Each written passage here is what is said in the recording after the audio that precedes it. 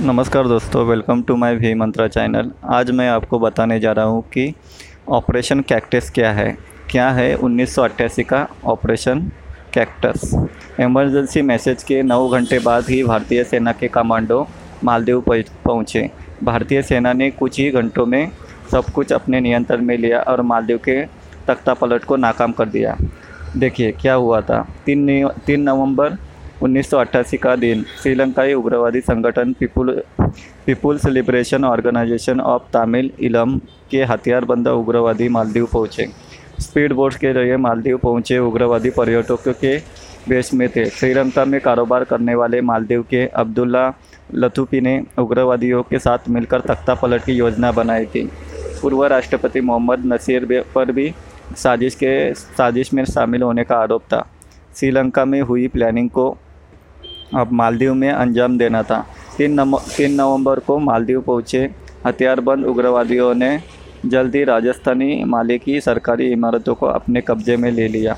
प्रमुख सरकारी भवन, एयरपोर्ट, बंदरगाह और टेलीविज़न स्टेशन उग्रवादियों के नियंत्रण में चला गया।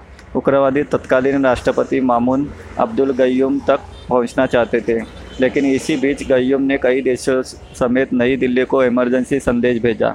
भारत भेजा गया संदेश सीधा तत्कालीन भारतीय प्रधानमंत्री राजीव गांधी तक पहुंचा और सबसे पहले वही हरकत में आए। 3 नवंबर की रात को वही आगरा छावनी से भारतीय सेना की पैराशूट ब्रिगेड के करीब 300 जवान माले के लिए रवाना हुए। गयूम की दरख्वास्त के 9 घंटे के भीतर ही नॉनस्टॉप उड़ान भरते हुए भारतीय सेना हुलुले एयरपोर्ट पर पहुंची। यह एयरपोर्ट माले की सेना के नियंत्रण में था। हुलुले से लगुनों को पार करते हुए भारतीय टुकड़ी राजधानी माले पहुंची। इस बीच कोच्चि से भारत ने और सेना भेजी। माले के ऊपर भारतीय वायुसेना के मिराज विमान उड़ान भरने लगे। भारतीय सेना की इस मौजूदगी में उग्रवादियों ने के मनोबल पर चोट की। इसी दौरान भारतीय सेना ने सबसे पहले माले के एयरपोर्ट को अपने नियंत्रण में लिया और राष्ट्रपति गयूम को सिक्योर किया। इस बीच भारतीय सेना के नौसेना के युद्धपोत गोदावरी और बेतवा भी हरकत में आ चुके थे। उन्होंने माले और श्रीलंका के बीच उग्रवादियों की सप्लाई लाइन काट दी। कुछ ही घंटों के भीतर भारतीय सेना माले से उग्रवादियों को खदेड़ने लगी। वापस श्रीलंका की ओर भागते लड़ाकों ने एक जहाज़ को अगवा कर लिया।